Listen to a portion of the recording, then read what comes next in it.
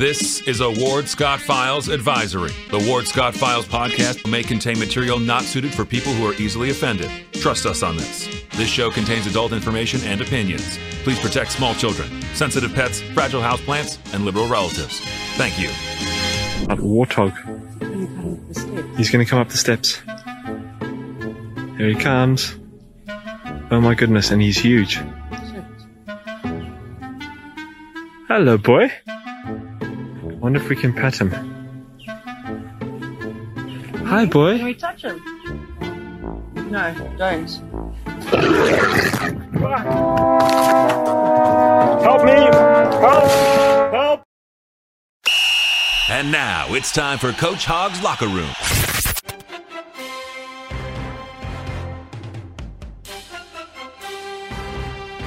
Good morning. Professor Ward Scott here. Now is Coach Hogg for the next few minutes of the show. I'm broadcasting from the Ward Hogg Command Center, the Manly Command Center here inside the Meldon Law Studio. Meldon Law with 50 years of experience, and they're the only official law firm partner of the Florida Gators. The Meldon Law won't back down. We're protected by crime prevention. You can worry less with crime prevention security systems. Contact them at cpss.net. And Maurice T. McDaniel, who is the custodian of our mugshots. So we recommend you pay attention to these sponsors we have. We have R&R Construction, great people.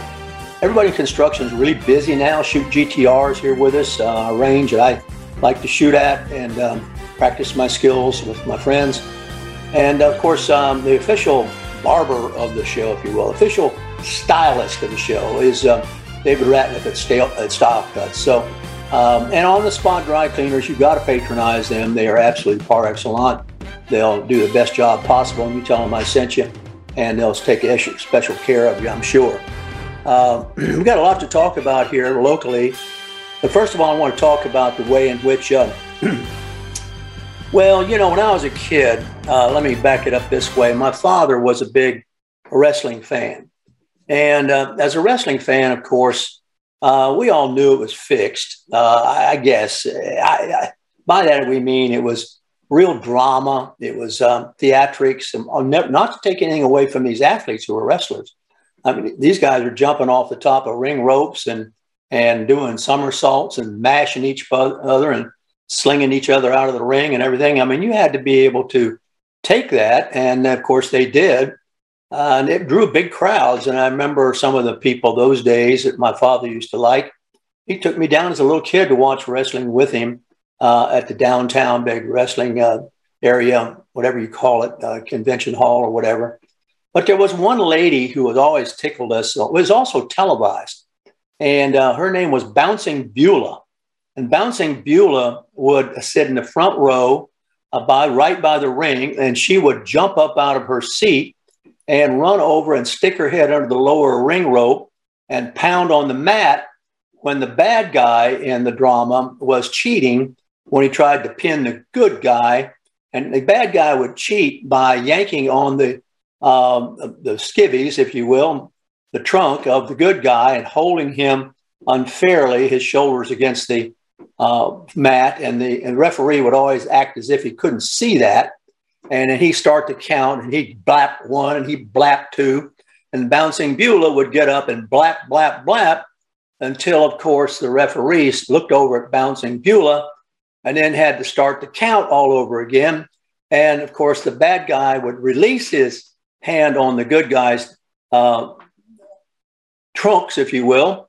And when the ref looked around, and, of course, as soon as the ref went back to counting, the bad guy would yank on the good guy's trunks again and cheat. And then Bouncing Beulah would pound on the ring mat and pound and pound. And this went on. It was a huge draw. The wrestling arena was filled with people. This was in a northern city where my father's home construction office was located. It was an international construction company, but the home office was there. And it was a big city, so it had a pretty big draw. And we all knew it was phony, but it was high drama and phony by, you know, not that the collisions were phony, but just the cheating, you know, that went on was somehow worked into the drama.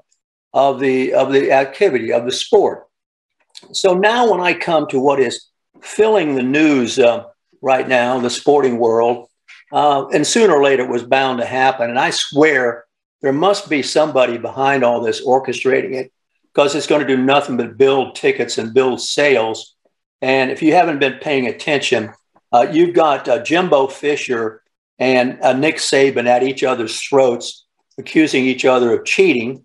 And it's all good. I got to tell you, it's all good for ticket sales. It will be the biggest game in the nation when Texas A&M plays Alabama in the fall, because each has called the other a cheater. And of course, it harkens back to me in my young days when I'd go with the father to see Bouncing Beulah try to catch the bad guy cheating on the good guy. And it was all part of the drama and all part of the ticket sales. And it enhanced everything from the bottom of the promotion to the top of the promotion. And it really was, nevertheless, no one really cared whether it was really unfair or not. It just was great drama. So it is all being sorted out now in college sports the same way, because we have got essentially a good guy and a bad guy, and you can make up your mind which one is the good guy and which one's the bad guy. Of course, Fisher claims that Saban's a bad guy, that Saban's been cheating and getting away with everything from day one and never being caught. In other words, he's been holding the trousers or the trunks of the good guy wrestler, and that's the reason he has enjoyed all this prominence in the national arena as a football coach. Well, and that's Fisher, and he's got a big podium now. And of course, Saban is saying, well, come on, you bought your players. And even if that were true, I don't think under NIL, you can't do it. You can buy players. That's literally what it's all about, is buying players. And Saban's trying to take the moral high ground. There is so little moral authority left in this world that I've titled the show today, In Search of Moral Authority. I don't know who is holier than thou anymore, and what is right and what is wrong. And it doesn't seem to matter as long as it creates a hoopla. And that's what was going on with Bouncing Beulah.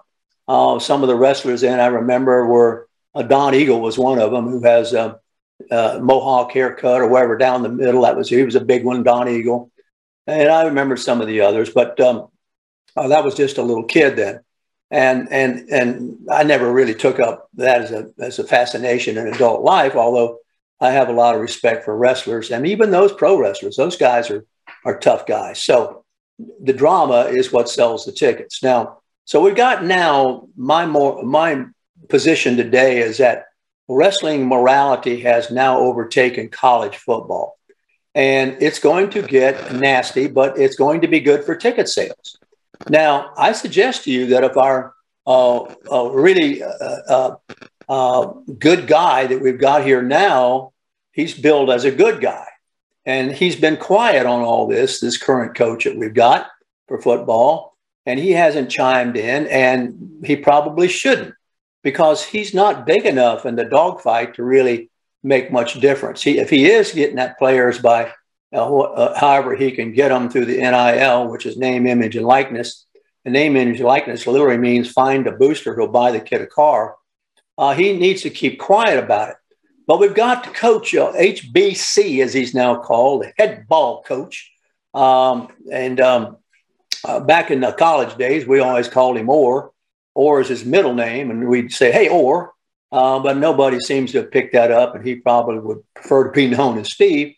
But HBC has even supposedly made a comment about it. I looked at the comment. It's rather controlled. It's not in any way pointing fingers at either one of them, although Spurrier does say that he can't remember when Saban was called on the carpet for dirty recruiting, no matter where he's been. And he's been at several colleges.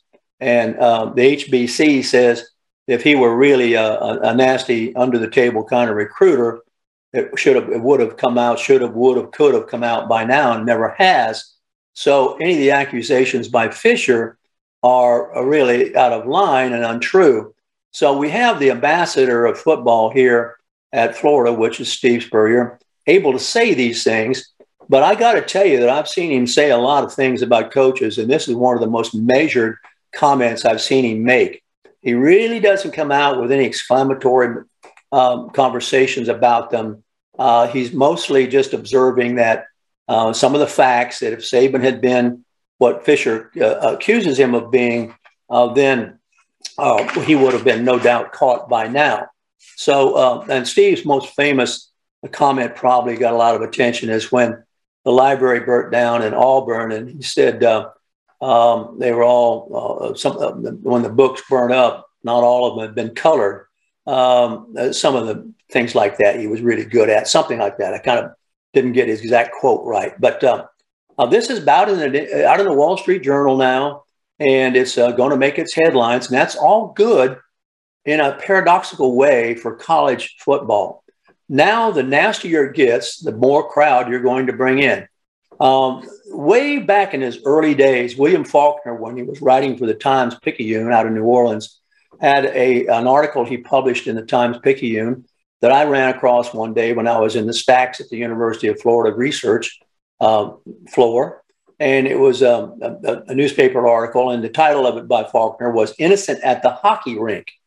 And what Faulkner was writing about is he had never been to a hockey match before. He couldn't understand why all the violence was sanctioned.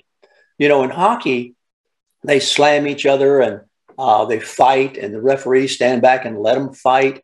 All that's good for ticket sales. It all is engaging. It attracts the and now in the NBA, it really spills over into interaction, not uncommonly, between the audience and the actual players, because in the NBA, the audience can be right down there on the floor with the NBA. You've seen instances of where players from the NBA have waded into the stands against a heckler and vice versa. It's all good for ticket sales. You don't want anything out there. It's kind of like talk radio. You can't be, or talk podcast like I'm doing now. You can't be just some nice, bland guy and have anybody listen to you. They listen to you because you take on the controversial issues that everybody else is afraid to take up. And they tune in because, by golly, if I want to know, oh, Ward Scott, I'll say it. And it's just, I was explaining my character to somebody the other day. You know, you're looking at a guy who has been a professional troublemaker, right? According to, I'm even in the court records now as such. And I'm going to go over that with you in a moment. But that's nothing new to me. I mean, you know, I always ask questions. And if you ask questions and people don't want to give the answers, they must be hiding something. I always like to tell you that story when I was a little kid and we'd been eating homemade bread, and I was 5 years old and already knew how good it was. And along to the class one day to talk to us was a lady from Sunbeam Bread. And, you know, Sunbeam Bread was just white, and we'd put it in our mouth and it would just decay into sugar. And so I asked and it had enriched on the side. I had the word enriched. And so she was talking about how that white bread was enriched. And so I raised my hand and said, well, if you take all the good stuff out of the bread, why do you call it enriched? Well, I got in trouble for that. That was the first time I remember asking a question that made the guest uncomfortable. And the teacher in my kindergarten class said, don't ask questions that make people uncomfortable. Well, I haven't ever changed. And you have to ask these uncomfortable questions if you're going to get to anything. Otherwise, people are not going to rat on themselves or you know, make any kind of spectacle of themselves if they're getting away with something or they're trying to get away with something. So I think this is going to be good for college football. Yeah, we're recruiting players, and now they're able to make payments in cash in their name, image, and likeness. Hey, the NCAA let this happen. So I guess if I were a coach, I'd be out there too. I mean, here's a. I remember one time we had a basketball player who shall remain unnamed here, who came, and the basketball coach, that remain unnamed too, said at a booster fundraiser, how many of you all have a fireplace? And some of the people in the audience had a fireplace, some of them didn't. And he said, well, this recruit's father is a pulpwooder. And so every one of you is going to have a fireplace, whether you got one or not. And every one of you is going to have firewood delivered to your house, whether you got a fireplace or not. Well, we joke about that. Was that cheating? Well, I don't know. Maybe it was an early version of name, image, and likeness. It's a true story. And it's pretty much the way things were. If you look at it from the NCAA's point of view, why they decided just to go ahead and legitimize what had been going all along. And that's basically what Fisher said. You know, before name, image, and likeness, Saban was doing this kind of stuff all along. Well, the HBC comes along and says if that were the case, you would have been found out by now. Well, I guess so. You know, it's, nobody ever found out that you didn't have a fireplace, you got wood. So there's a lot of gray areas. So now there are no gray areas. It's out in the open. You can, it's going to be, let her rip. And we're not going to have a bouncing Beulah banging on the mat, hollering cheating, because cheating is going to be kind of difficult to even conceptualize. It's going to be who has the edge, who has the biggest booster crowd that can reach in their pocket and write a check or provide a car or, develop some sort of rapport with the student athlete through the entrepreneur world that surrounds the athletic squads. And of course, the big dog on the block here is going to be football. We're still trying to sort out what's going to happen to the sports like the women's sports. The women's softball team just won the regional. It's exciting play. They're great athletes. They're fine people who really love the sport, and they're exciting to watch them. And are they going to have Tim Walton going to have a booster? Give a check to get the best pitcher. That's where you'd spend your money first of all places in women's softball. You'd spend it on the pitcher, because if you got a great pitcher, you don't need really much else. I mean, that pitcher pretty much can shut them down. So it's made the big time out here in the Wall Street Journal. There's also something published here that's kind of funny, and this fellow kind of sees it the way I see it. Jason Gay, he calls it the comedy of college football chaos, and he says that basically the same thing I think, that the football coaches are fighting and everybody's enjoying it. And after years of denial and cognitive dissonance and all these things. But here's the thing. These football coaches are well compensated, as we know. They are incredibly well paid. I think embarrassingly well paid, disgustingly well paid. But you've had to do it in order to get them to your playground, so to speak. Otherwise, they're not coming. So the boosters buy out contracts, cover for bad decisions, pay up. At one time, I think we were paying, the boosters were paying, for 3 or 4 coaches that didn't pan out here. Each was getting a healthy stipend on his paycheck, and he was all coaching at another school. So he was double, triple dipping, that sort of thing. So finally, it's come out that, well, heck, I mean, if you guys can rub it in our faces and we're the players, why in the world should we be on this deal? Why shouldn't we be in on billion-dollar TV deals? And because the universities are spending zillions on these cathedral-like training centers. My God, you can't compete unless you've got something that rivals a Shangri-La for you guys to practice in and get them out of the rain. I mean, these are huge. LSU has got a locker facility room out there. It's incredible. I mean, it's something better than the people in Saudi Arabia, the princes had. Fancy fitness rooms, locker rooms, flat screen TVs. They've been used as recruiting tools up until now. But up until now, we're just going to cut to the chase, and the heck with the flat screen TV. You're going to have that, period. But then you got to have a deep pocket from a booster, somebody who will drop some firewood by the house of a guy who doesn't have a fireplace. So it's going to take a while to figure all this out. Everybody with whom I discuss this feels that sooner or later it's going to have to shake out, and it's going to have to be some sort of regulations or something that will bring it into some sort of common sense level. Because, let's face it, college sports, it will do anything it can do to weaponize its activity. They got all kinds of gimmicks and ways to really promote, and they get their leagues, and then they get their television contracts, and the booster organizations pool their money, all these things. Now they're known as collectives. They actually have an official name called collectives, and also we've got transfer portals. So we've got really, I'm going to the highest bidder. I remember a friend of mine who tried out for the Washington, actually was drafted by the Washington Redskins, or of course no longer the Redskins. They used to have a joke that when you walked into the office, big neck meant big check. So you always wanted to work on your neck circumference in the gym.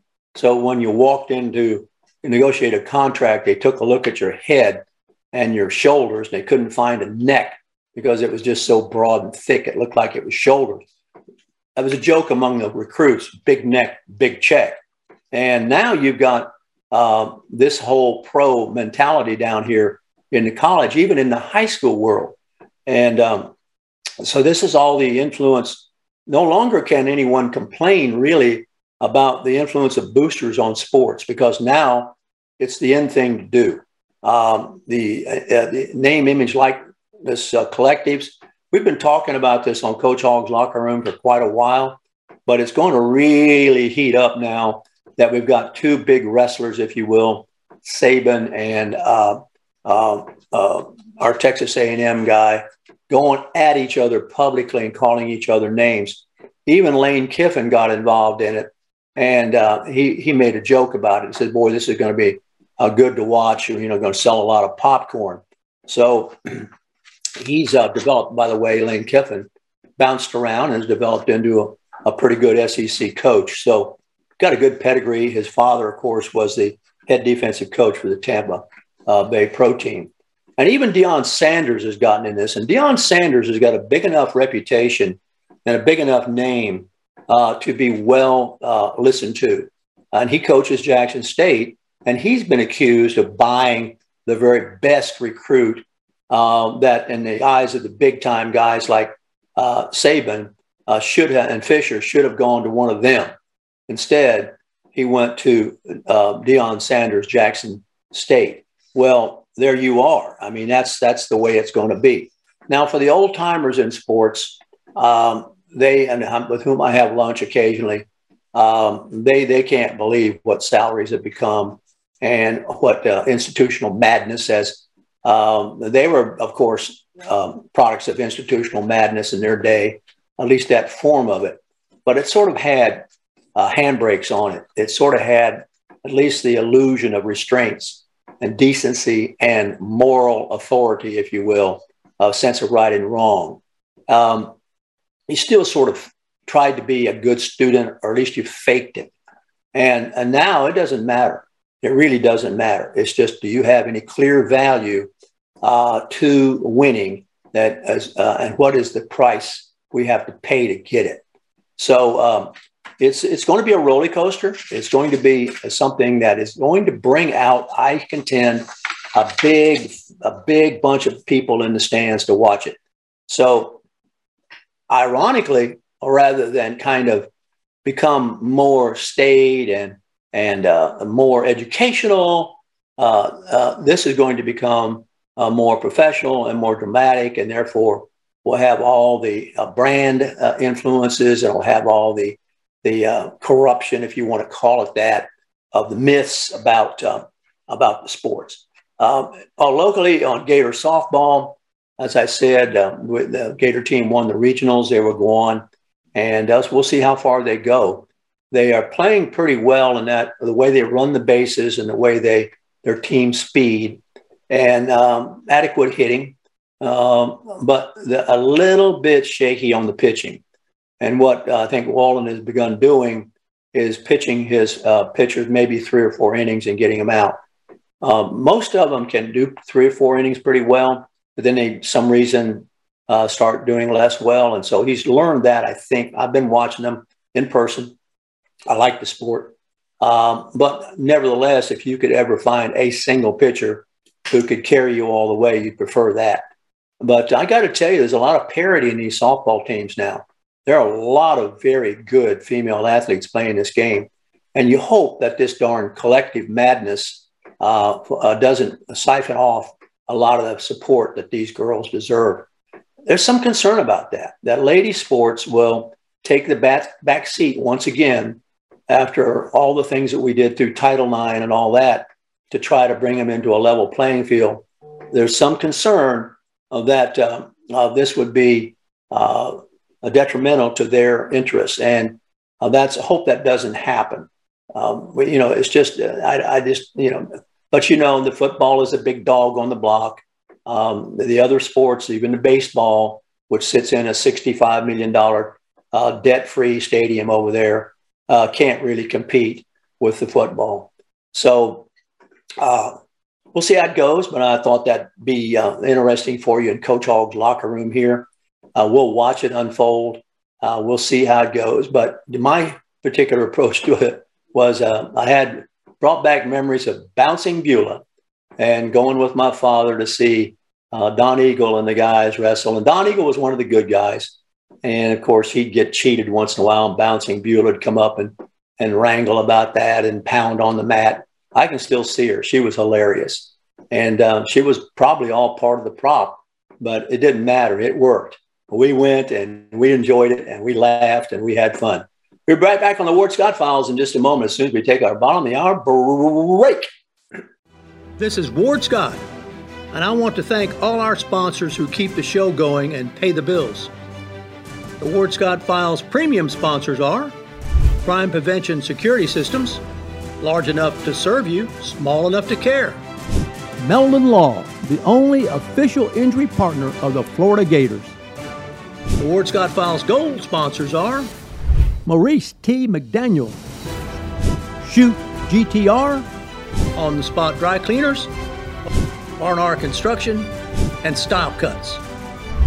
If you are interested in promoting your business on the show, you can visit our website, www.wardscottfiles.com, and click on the Advertise Here banner on the right side of the page, or call my friend Freddie at 352-284-3733. Again, thank you to all the great businesses that support the Ward Scott Files. And remember, if you like the show, thank our sponsors and support the businesses that support us. What you just said is one of the most insanely idiotic things I have ever heard. Everyone in this room is now dumber for having listened to it. May God have mercy on your soul. Ward, that very much surprises me that you've never been tased. You can't handle the truth. All bees poop. Warthog. He's going to come up the steps. Here he comes. Oh my goodness, and he's huge. Hello, boy. Wonder if we can pet him. Hi, boy. Can we touch him? No, don't. Help me! Help! Help!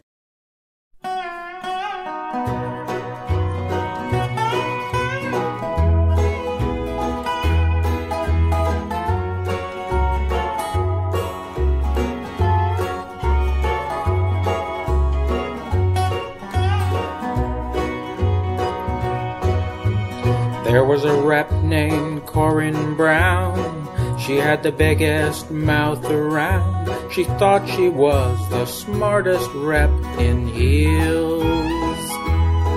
Well, she started up a non-profit and somehow made money off it and got involved in quite some dirty deals. She's in the jailhouse now. She's in the jailhouse now.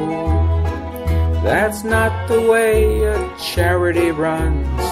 She won't be having fun. She's in the jailhouse now. Aye, oh lady,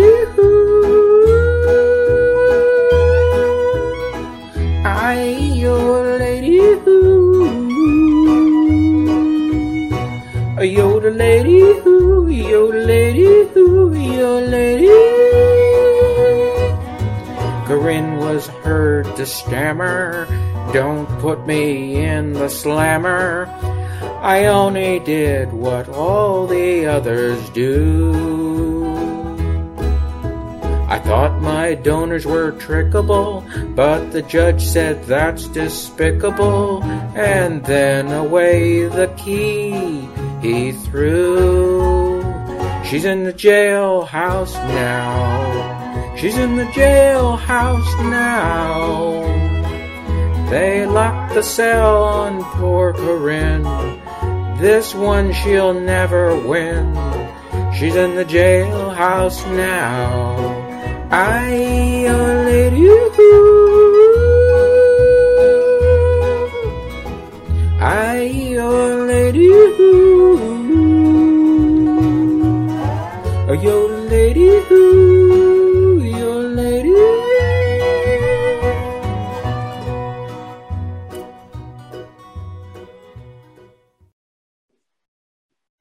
All right, welcome back to Ward Scott Files. I want to tell you for a moment there that once Facebook hears that, they remove about 20 seconds of it. They claim old Jonathan stole some rhythm or something from something else without asking something else. So anyway, you got to hear it live, and that'll be okay. I don't know what happens after their little algorithm up in Facebook land and Facebook Politburo there decides some no-no went on. But it was an original. We've never had that happen by them before, Facebook, but so what? Who knows how they think. Got to talk a little bit about Corrine Brown. That's why we played it. Not so much because of what she's done, because that's pretty obvious, but because of the reaction of the city fathers and mothers. And, you know, I got to tell you that crime pays. Don't you think crime pays? I don't know how else you would look at this. If you had a child and you were teaching them right from wrong, and the name of the show today is In Search of Moral Authority, you certainly wouldn't look, for example, to Cynthia Chestnut. Cynthia Chestnut's own son, Christopher Chestnut, is permanently, not just temporarily, but permanently disbarred. Can never, ever practice law because of moral, dubious behavior that became so clear-cut. And lawyers are pretty much tolerate anything out of each other. They're a little cult-like group of people. They all kind of sing to the same dance and listen to the same drummer and go by the same rules and learn how to bend them and kind of fudge on them and all this other business and use them to less than honorable means. But that's all part of their profession. They learn how to do it. It's called gamesmanship. If what the lawyers do in what I'm about to talk about were to be done in tennis, we would code the player. In other words, we did it already to Djokovic. Djokovic, who is right now, I think, the #1 player in the world, would bounce the ball and bounce the ball and bounce the ball and bounce the ball in preparation for serving the ball.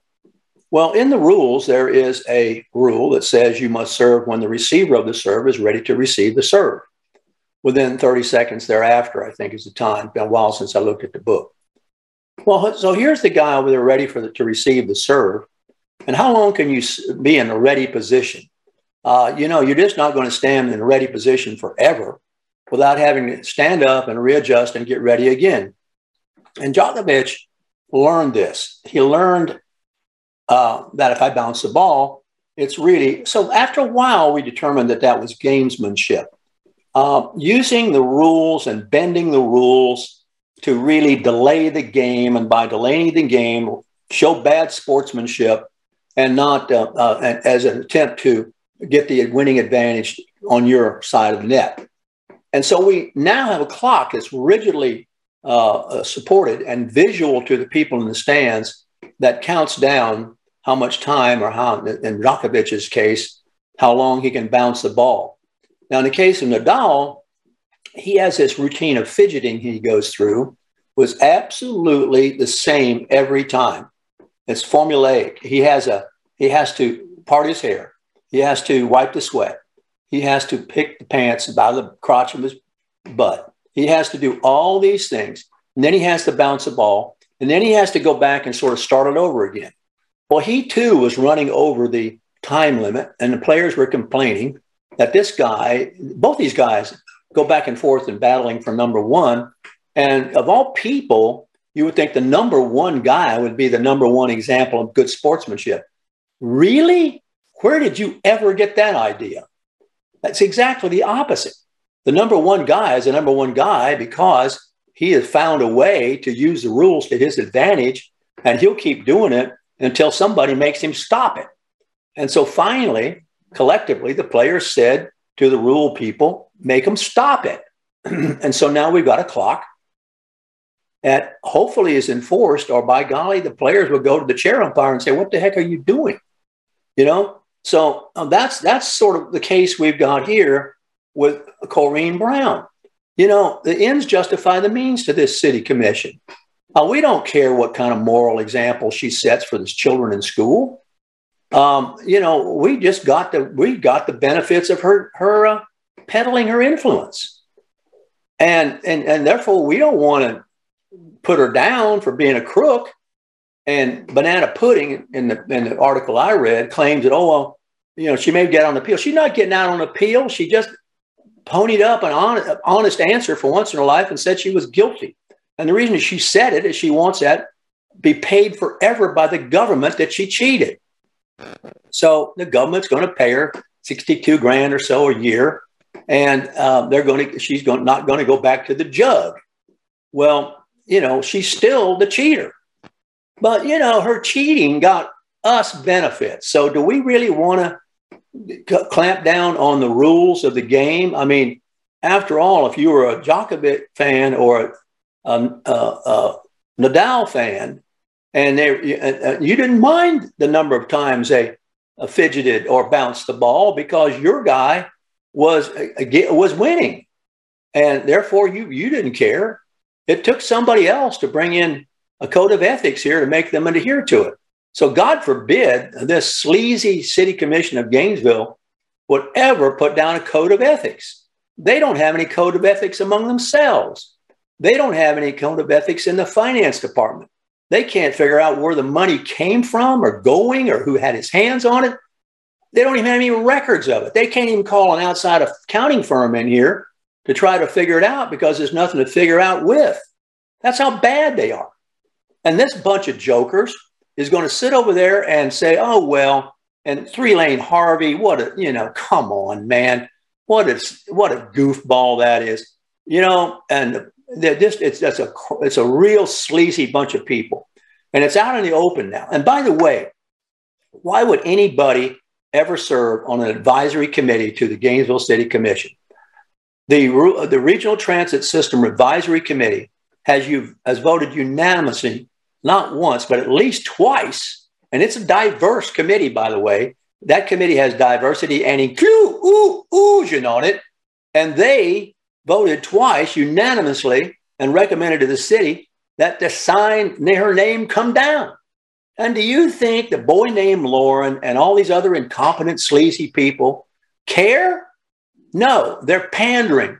They're pandering to the criminal element. And for them to let that Cynthia Chestnut lead them around on this when her own son has been kicked out permanently of the private club known as the Lawyers in the bar, man, you got a problem. And I know a man who sat on the jury for that decision, so to speak, the board that made the decision. And I asked him about this thing with Christopher Chestnut. Was there any hope for him to ever be resurrected? And the gentleman said, absolutely not. His transgressions are so bad that nobody will ever listen to anything he has to say again, no matter how many ways he has of weaseling and changing the description of what he supposedly did. Now, this is her son. Now, does it therefore bother you at all if she's also making excuses for Corrine Brown? How do you think little Christopher got to be the way he was? Could it have possibly been his mother making excuses for him? I mean, I just asked the question. I don't know. You tell me. I mean, that's the facts of the matter. And so now we've got this woman, Corrine Brown. Every time you hear her name, you're going to think criminal. And every time you see the name on the regional transit system, you're going to think the city is criminal. And you're going to think that it has political bias. And it does have political bias. There is the smoking gun. There is the political bias under your nose, out in plain sight. They couldn't make a better marquee for it to be tried. This is the Gainesville City Commission at its best in search of moral authority. Can you pray tell me where you're going to find it? I mean, they rob from GRU and they make that bad decisions about what they're going to support for businesses in East Gainesville. They belly up. They can't find the documents to figure out where the money fell through the cracks. I don't know. For example, what does Tony Jones do? Does anybody know? I mean, I don't know. I mean, does he do something? I mean, is he getting paid? Is he getting paid six figures? Is he necessary? I mean, where is the moral authority in the city of Gainesville? I can't find it. Does somebody have a suggestion where the moral authority in the city of Gainesville might be? I mean, I'm looking here at the Facebook chat line. I don't see any of you who has got a clue. I can't find it. Even poor old Lonnie Scott has gone down there and said to the commission, hey, you can't ask me to fight crime with nothing to fight with. And so because they've got this communist Cuban on there who really is angry about militarized police, she's one who publicly has said she wanted to do with the helicopter and all this business. So he goes down there and says, how in the world do you expect me to do anything about crime downtown when you don't give me anything to fight it with? And they don't have a clue what's going on. Meanwhile, they got crime running crazy. Decent people won't go downtown anymore because they don't want to go down there and have to deal with this lawlessness and this potential danger. They don't want to park in a parking garage and go to the play. It's unfortunate. Hippodrome's a great organization, but we'll go somewhere else to a playhouse. We don't need to go there. It's too dangerous. And for the life of me, I don't know why they're building hotels downtown. I guess some people want to be downtown, but it befuddles me. Until they clean up their act, but they have no intention of cleaning up their act. If they had an intention of cleaning up their act, this is a perfect moment to do it. This is a perfect stand to take publicly. It's unfortunate that Corrine Brown, chose this lifestyle.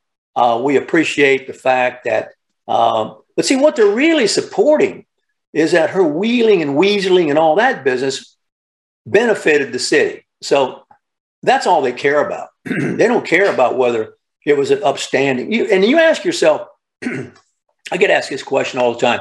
Where are the statespeople? Where are the statesmen? There aren't any. There are no statesmen, stateswomen. Don't say that pea green underhand.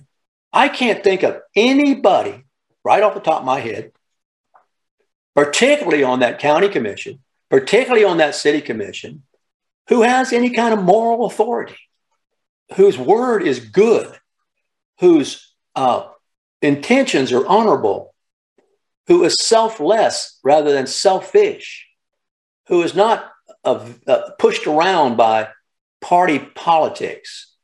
Find me one. Find me one. I don't know. I don't know where they are. And now, how low can you go? Bowtie Poe, the boy named Lauren, he is just about antithetical to moral authority. It's an amazing collection of misfits.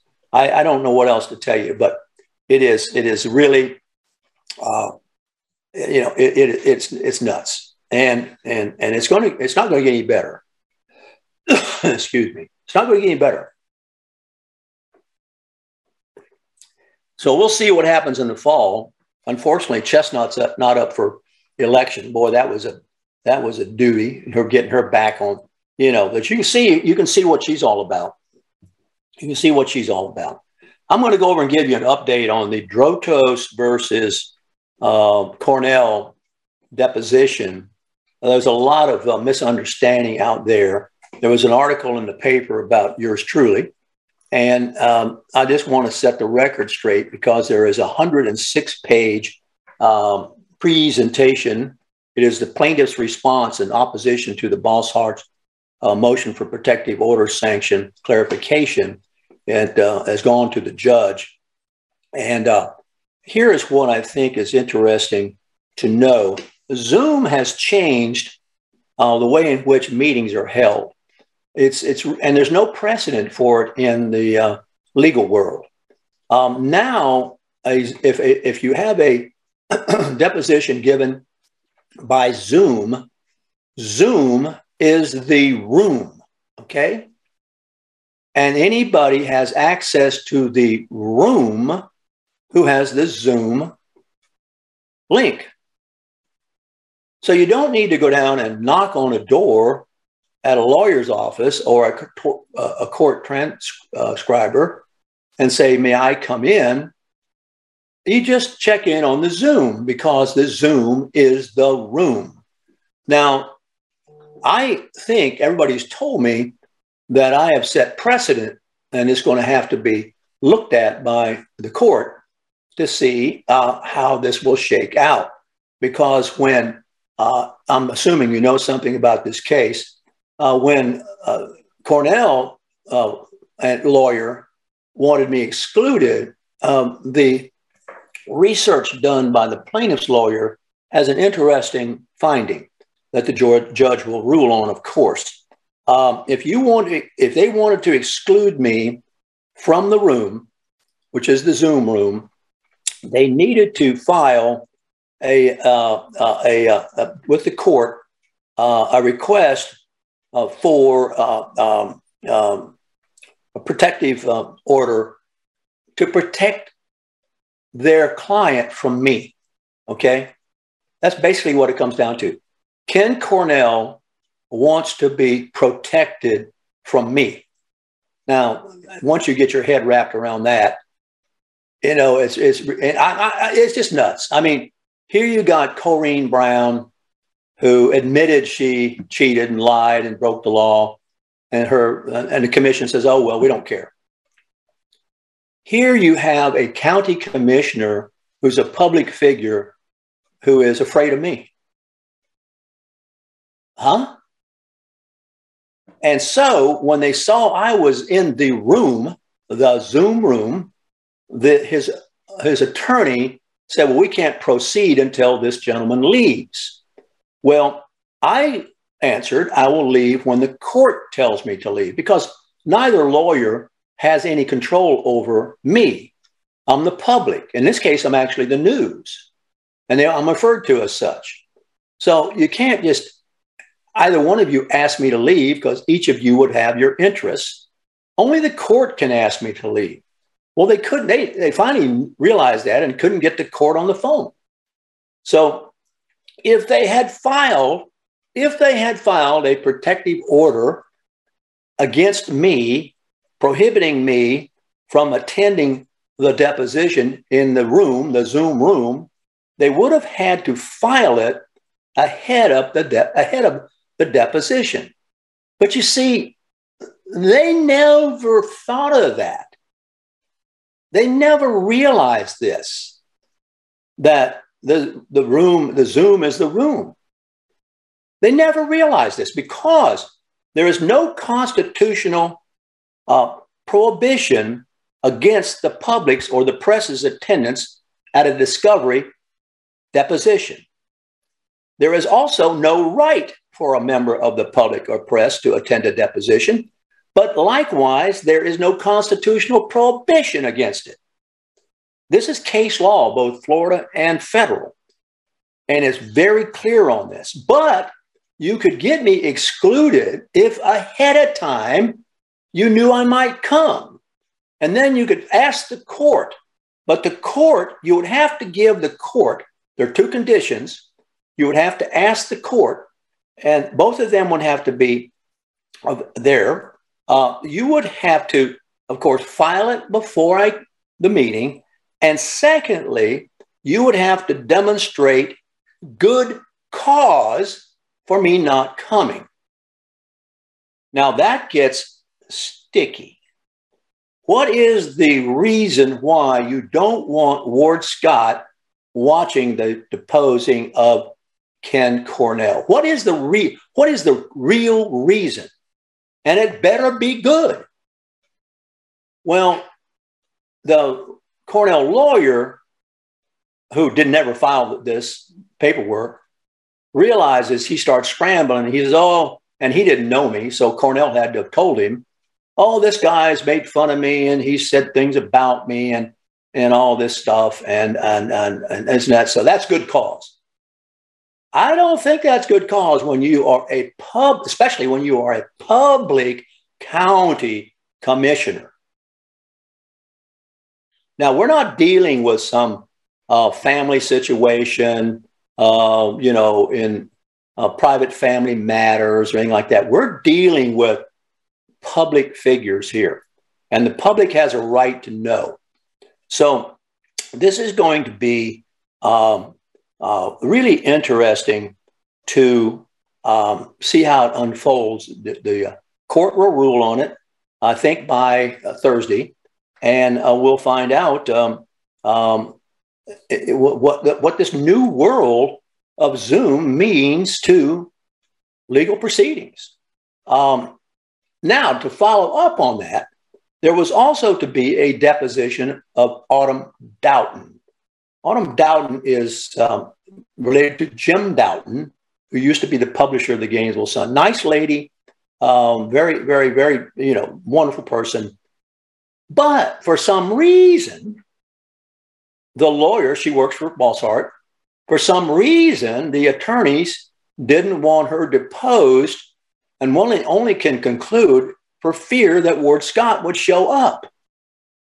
I had no interest in watching Autumn Doughton be deposed. I mean, I didn't even try to show up.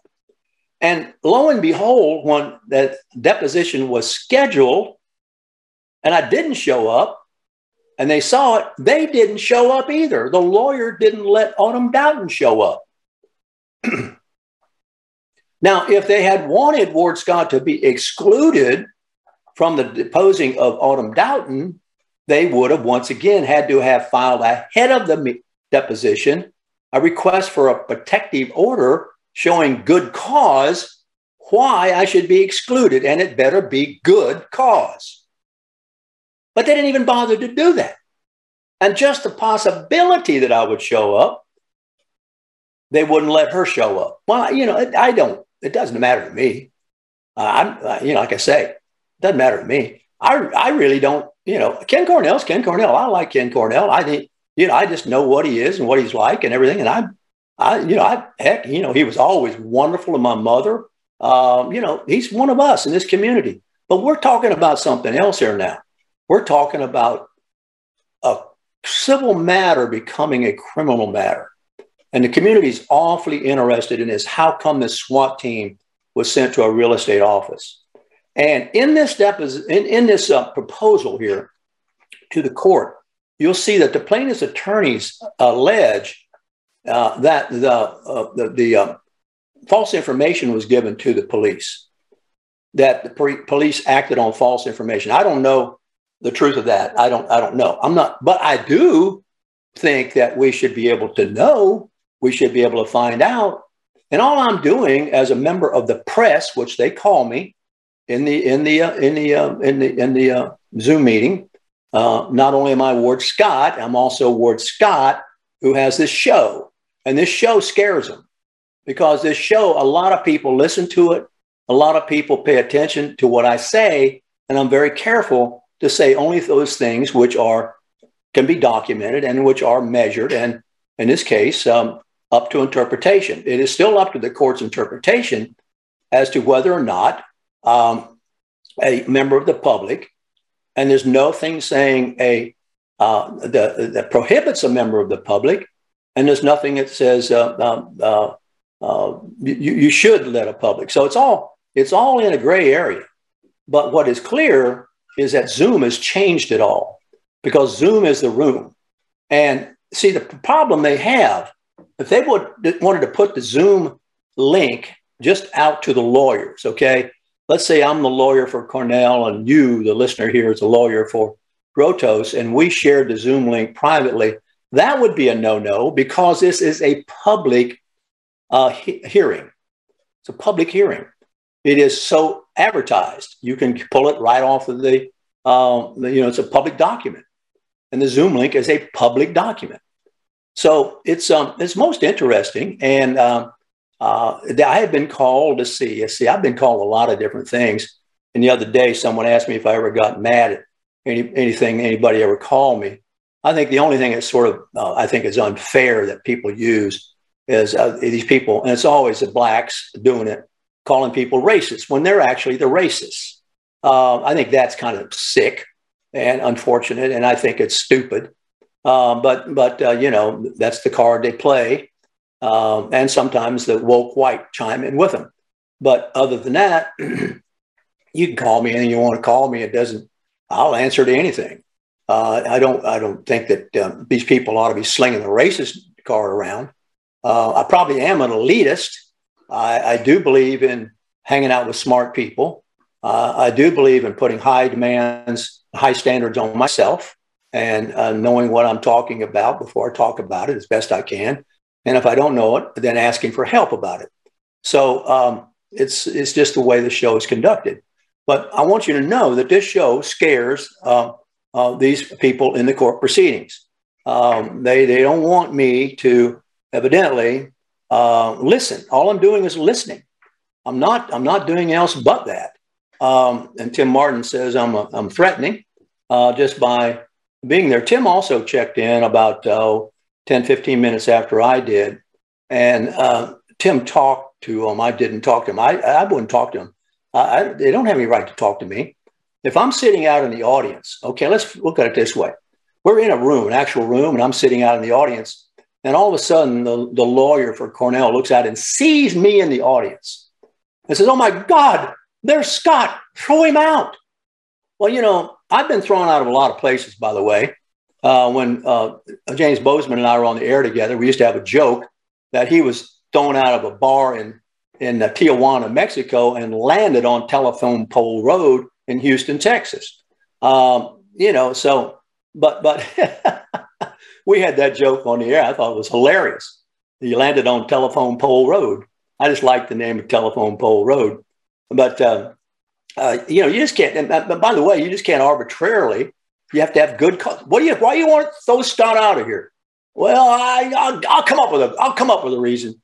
So they got to come up with it, and they got to say it before I'm ever allowed in the room. You understand that? Once I'm in the room, you can't throw me out if I'm not disruptive. Okay? And I didn't say a word to anybody. I mean, nothing, until I finally said, when they asked me if I would leave, I said, I will obey the order of the court. Well, and if the court says I can't go, then I won't go. But I'm not going to take the lawyer's word, because they're not the court. You understand the difference here, my friends? So they can file a protective order, but they have to do it. I know that I've already heard from a friend who knows a lawyer. I'm not going to get too close to this because, you people know people who's all screwed up on this, and who, by the way, personally doesn't like me, and says, "What was Scott doing watching the deposition anyway?" Well, that lawyer doesn't know, his A from a hole in the ground. He doesn't know the law. He doesn't know the law. And why is he sounding off like that? There's a lot of people like that. It's sad when the lawyers are like that. There's good lawyers and there's bad lawyers. There's good teachers and there's bad teachers. There's good quarterbacks, there's bad quarterbacks. You know, they're good parents or bad parents, or good commissions or bad commissions. And you just try to do. So I've been searching for moral authority quite a while. I hope you have a great day. Warthog Command Center out.